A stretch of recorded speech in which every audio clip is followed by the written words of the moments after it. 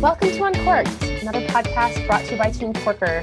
I am so honored to have an incredible human named Darius chiming in from Merritt, British Columbia, who, I mean, buddy, you're a legend. I just read all about you on CBC, and I was joking with my friends that I slid into your DMs on the gram to say, will you please talk to me? And here you are.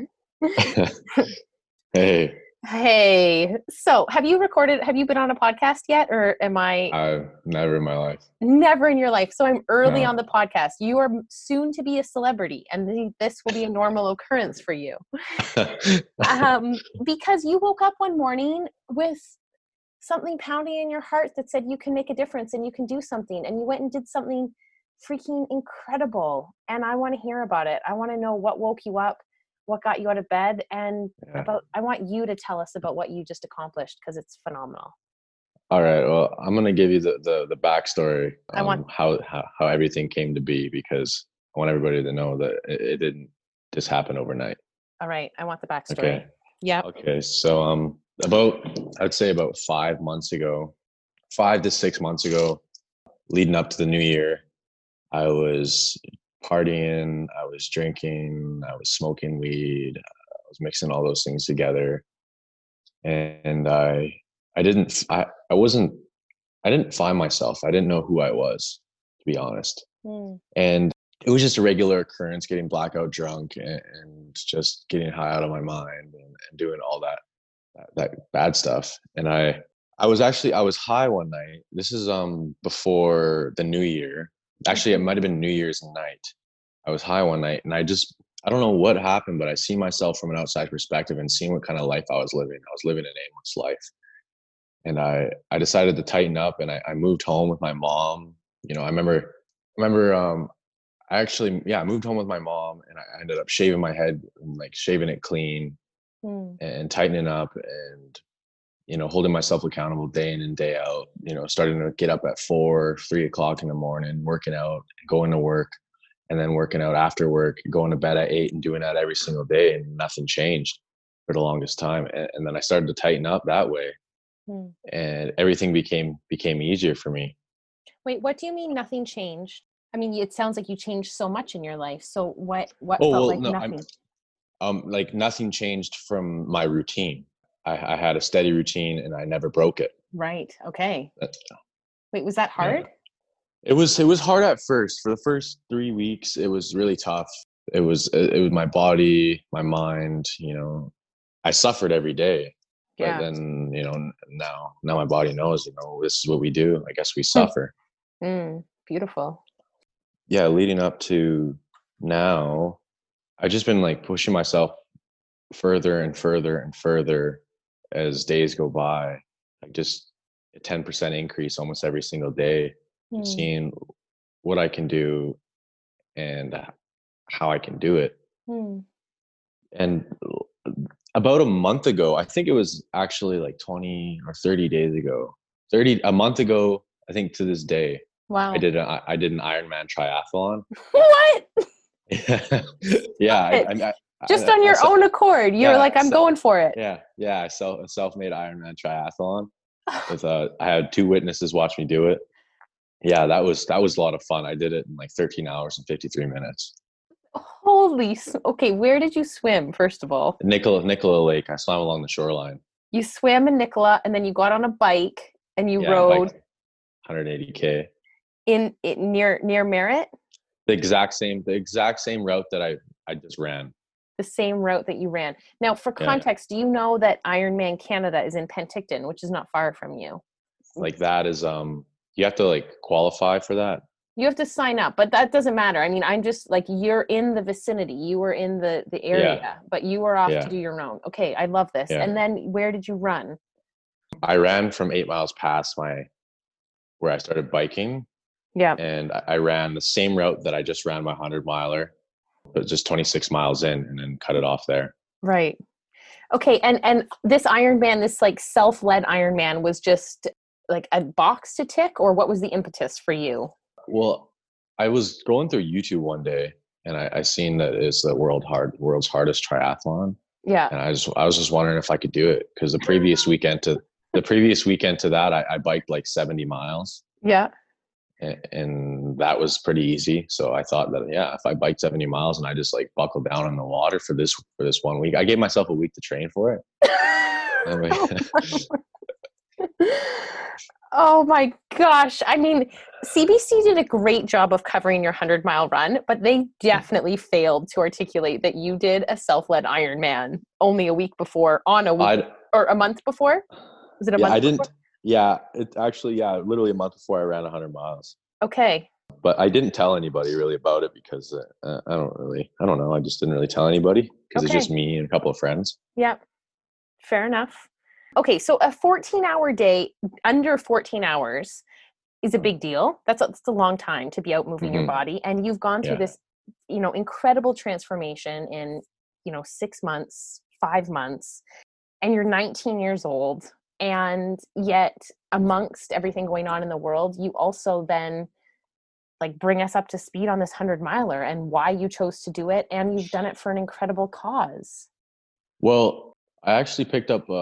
I actually was same thing. I was watching YouTube one day, Yeah. and this video of this guy named David Goggins popped up, and he was talking about how he ran 100 miles in 18 hours on a single 1 mile track, Mm. and he was like 260 pounds, and it was the most pain that he's ever been in his life. He said he's never experienced pain like that before, Mm. and I was like, man, that sounds like something that I think I could do.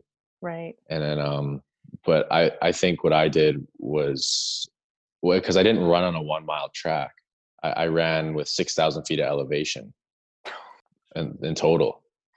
So there was that. Yeah. And then I honestly, that's all I seen. Then I was like, I think I could do that. So I made it a goal, and then I decided, man, I shouldn't just do this for nothing. I'll Mm. head to I'm gonna go check out some charities that maybe could benefit from something like this. Yeah. And I actually went to the food bank and I stood in line. The line, I didn't know the line. I thought people were just lining up down the street, Yeah. but the lineup for the food bank was literally down the street. And Mm. I actually asked this one lady in a scooter how she was, and she told me that she was well, but she admitted that she was pretty hungry. And then I was like, man, I have to do something. I got to do something here. So Mm. I went and I spoke to Derlanda at the food bank, and we went from there. Even if we got $100, I still would have been out there running. Right.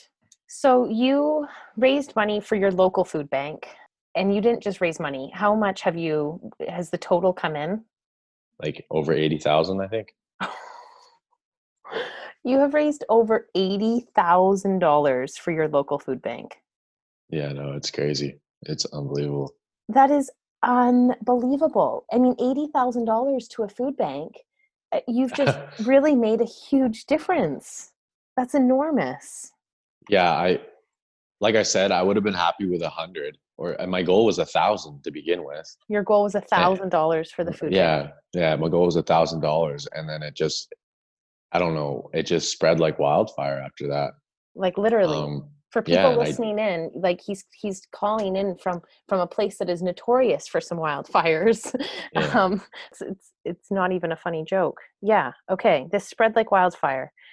and I honestly, it just picked up, and picked up, and I couldn't like keep track of what was going on Yeah. because I was out training, and then there was like 2 days I didn't check the GoFundMe, 3 days, and I looked at it, and then we hit like 8,000. I was like, whoa, Wow. we hit eight. I remember how happy I was when we hit 5,000, which was like 2 weeks ago. Right. And I was like, no way, we just hit $5,000. I would have never believed this. This is unbelievable. And we Yeah. hit 8,000, and I was like, no way, this is. Then it hit the Vancouver Sun in the province, and then all of a sudden I hit 10,000, 12,000, 13,000. And then from there, I started off my run at like 14,000, and it just took off 20 grand Oh my in a God. couple of days. Yeah.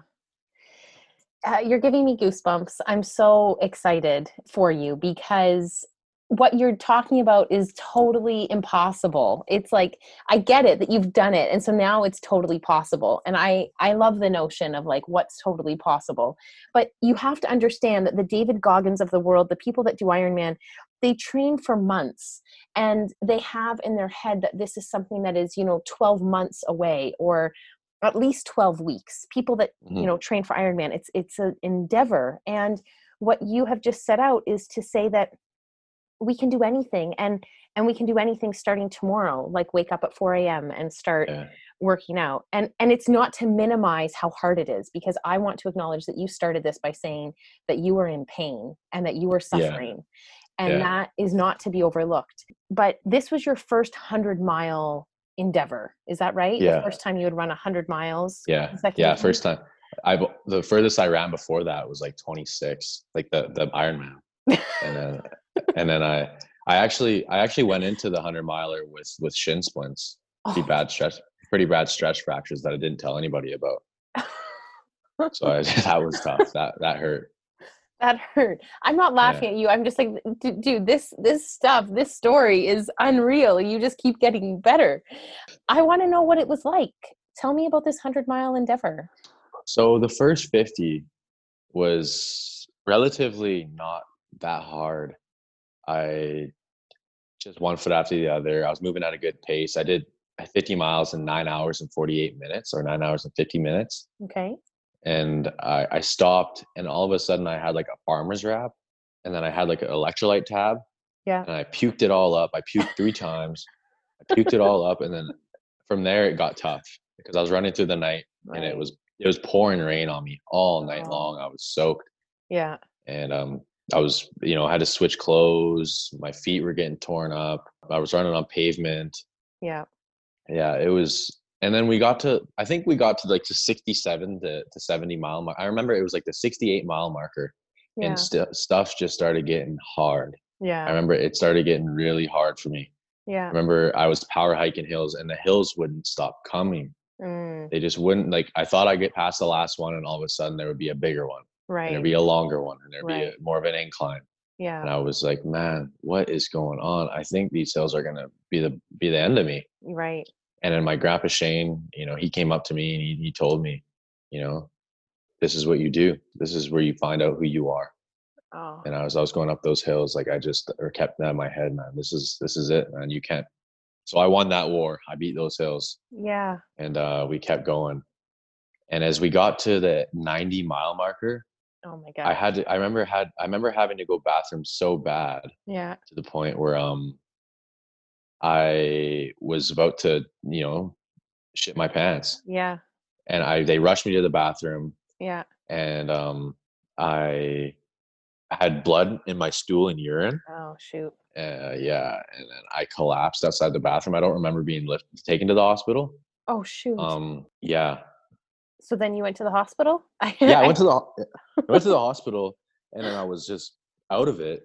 And then I kind of came to the conclusion that I can't let this be the end of me. Okay. I have to finish what I started. So I got out. Yeah. I signed myself out, and I finished what I started. Oh my gosh. I mean, just with the story. Okay, so maybe they just gave you some. They just tested my heart, and they told me I had to wait 2 hours for an IV, which was not happening. Oh, you didn't wait? No way. No way I was waiting. No. Okay. Got it. So you made it into the hospital. They probably wanted to give you some electrolytes, but you didn't want to wait that long. Your heart was okay. I couldn't wait that long. You just heart was okay. You turned around and went back out. Yeah. To finish those 10 miles. I had to finish. The funny part of the story is I actually ran past 50 miles, where I call my halfway point. Yeah. Because I was running and I didn't press resume on my Strava app. Yeah. For 12 miles. And when I pressed resume, and then my head was in a weird space. So I thought that I ran 50 miles. When I got to 50 miles, I was actually at 62. Oh my God. So which is crazy. And I actually ran I think it's somewhere between 102 miles, I think. Oh my gosh. Yeah, this is perfect. You have the stories of delirium and of, yes, all of it. Oh my gosh. And so how long from start to finish was your first 100 miler? Well, I finished at 5. I finished at 5. PM? Yeah, and I started at 12. So that's 20. That's 27 hours in total. But the thing is total running time. Like in total running time, I think I might have had it under 24 or just missed it. Okay. But in total, like time, Yeah. I got it in 27. But I might have been close to 24, I under mean, 24. let's acknowledge that you did go to the hospital in there. So Yeah, you have a buffer. You have a buffer. yeah. And then Absolutely. I didn't take into consideration that, because usually when people try to run 100 miles in 24 hours, they do it on like a single flat track, Right. a 1 mile, like a 1 mile flat loop. I had 6,000 feet of incline against me, Yeah, and you picked the hardest way to run yeah, 100 miles. I, Absolutely. yeah. So Yeah. just to think that I could do it in 24 hours was, you know, ridiculous in itself. But happy I got it done though. Oh my gosh. Now you mentioned your grandpa, which is amazing. I did see gorgeous photos of, I mean, you had a crew out. I think it might have been was it at the end of your day? You're sitting on Yeah, a chair and yeah. everyone is surrounding you. We'll make sure that that photo is included here. Who was part of your crew and what did that look like? There was so many people. Some Oh, people I didn't even know. There was hundreds of people. But the most significant ones is a close friend of mine, and I call him a brother now, is Mark Nendick. yeah. He's a PFN, personal life and training coach here in Merritt. He's a great guy. He ran 60K. He carried the torch. He's a Wow. he's Yeah. a I ran with him, and I just can't. He's a great guy. And my Oh, friends, my close friends that I call close, are my friend Marco and my mom, my grandma, my grandpa. All my family members were there to cheer me wow. on, and they didn't sleep. As long as I wasn't sleeping, they weren't going to sleep either. So Wow. I ended up staying for like 37 hours, I think. Oh gosh. We are recording this, and when did you actually finish? How many days ago? How many days ago? Yeah, It's Tuesday today, right? it's Tuesday. Yeah, I finished this at Sunday at 5. Right. Okay, so we're like 48 hours later. Yeah, That's it. yeah. Oh my gosh. So for friends that are listening, we were on video and I was like, dude, you're a legend. How are you feeling? And your response was, well, I feel as good as I did last week. And I was like, but you've just done something incredible.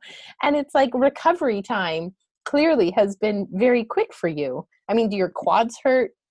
Are your insides um, messed up? I think I had broken bones in my feet. Broken bones in your feet. I Okay. think I might, and like severe stress fractures in my shins. Yeah. Like I'm walking around on crutches, but I already been to the gym twice, this morning and yesterday. Okay. Enough said. So you're committed and broken bones aren't going to stop you. As long as I'm breathing, I'm not dead yet. You're not dead yet. Ah, buddy, every day above ground. It's a good day.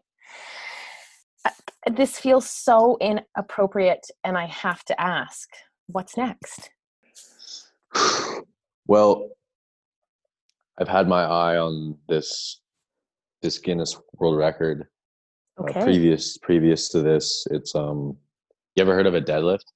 Of course. Oh my Okay, gosh. Oh my so gosh. there's this record out there.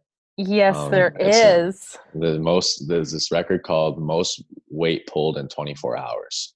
So Ah, there's this guy out there who he pulled, I think it was like 1 million and 100 pounds in 24 hours. So he had like 138 pounds on the bar, and yeah. he did like something ridiculous, like 500 sets, 7,000 reps, 14 reps per set, Oh and my like gosh. took like 30-second to 2-minute breaks in between every 5 sets. Oh, And he did it in 20 hours. oh my gosh. So I was thinking, you know, thinking that if I could do that, if I could do what I just did, I can beat that. All right. So And you're going. I'm gonna track him down. I mean, he should be scared, um, because you're coming for him. I mean, next up is landing in the Guinness Book of World Records. Yes, that's the next step. I love this. I also want to know, and you don't have to answer anything. So if you don't want to answer this, I totally Yeah. respect that. Uh-huh. I want to know how this has changed the relationship with your mom and with your friends. Nothing has really changed with my mom and I. I mean, my mom's always been there.